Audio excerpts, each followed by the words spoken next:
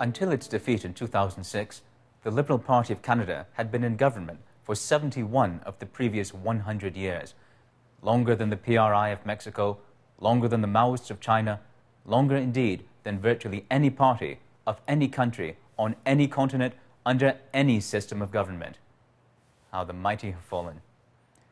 Perversely, yet predictably, the Liberal Party became a victim of its own success. Its long association with government made the party a magnet for individuals drawn to power rather than to public service, a tool of liberals of convenience rather than liberals of conviction.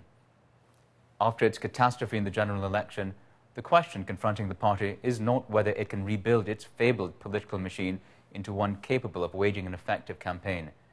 It is whether it can rediscover its ideals and return a party deserving of our nation's trust.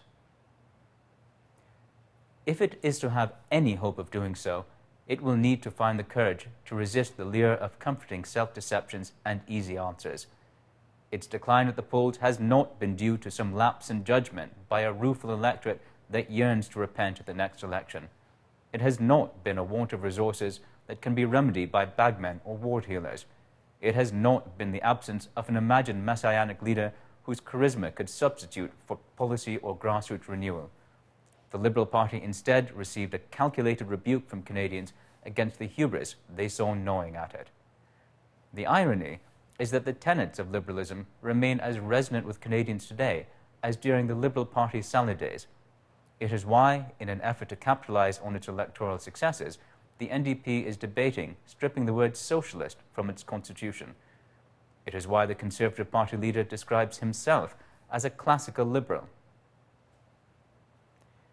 The ideals of liberalism are founded upon a single article of faith, that liberty is the highest political good, and that as a result, the first duty of government is to seek the greatest liberty for the one that is compatible with liberty for all.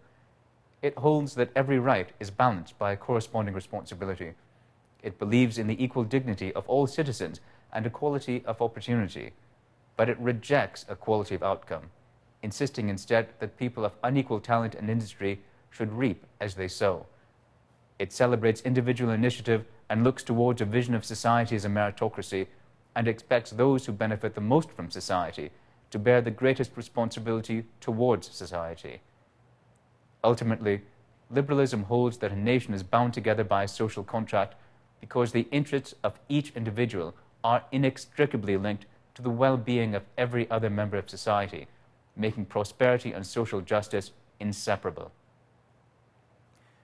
The 20th century began as the age of dictators and autocrats. It ended with liberalism having come of age as the ascendant political philosophy across the world.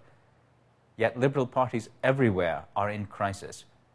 Can they grow with the success of liberalism, or have they been outgrown by the success of their own political philosophy?